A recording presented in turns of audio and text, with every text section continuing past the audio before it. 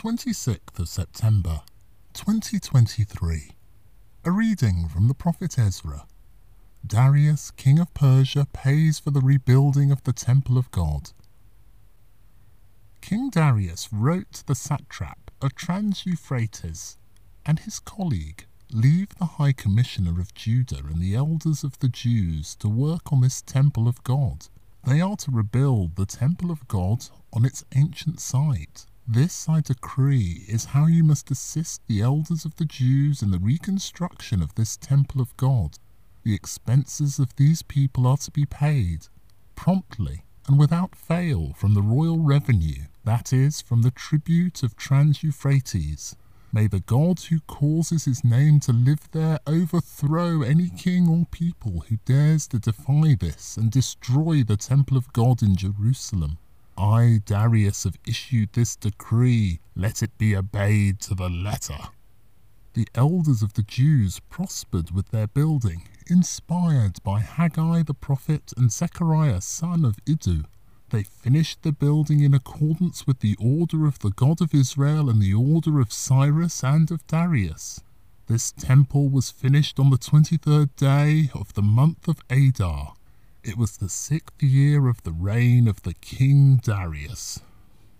The Israelites, the priests, the Levites, and the remainder of the exiles joyfully dedicated the temple of God. For the dedication of this temple of God, they offered 100 bulls, 200 rams, 400 lambs, and as a sacrifice for the sin of the whole of Israel, 12 he-goats, corresponding to the number of the tribes of Israel. Then they installed the priests according to their orders in the service of the temple of God in Jerusalem, as is written in the book of Moses. The exiles celebrated the Passover on the 14th day of the first month.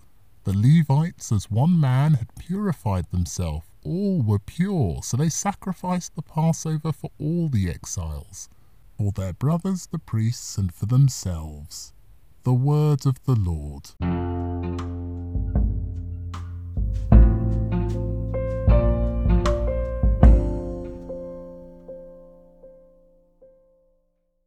A reading from the Book of Wisdom.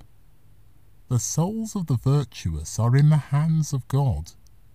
The souls of the virtuous are in the hands of God. No torment shall ever touch them. In the eyes of the unwise they did appear to die. Their going looked like a disaster, their leaving us like annihilation.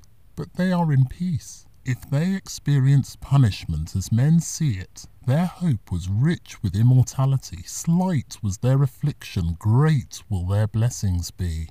God has put them to the test and proved them worthy to be with him. He has tested them like gold in a furnace and accepted them as a holocaust. When the time comes for his visitation, they will shine out. As sparks run through the stubble, so will they. They shall judge nations, rule over peoples, and the Lord will be their king forever. They who trust in him will understand the truth. Those who are faithful will live with him in love, for grace and mercy await those he has chosen. The word of the Lord.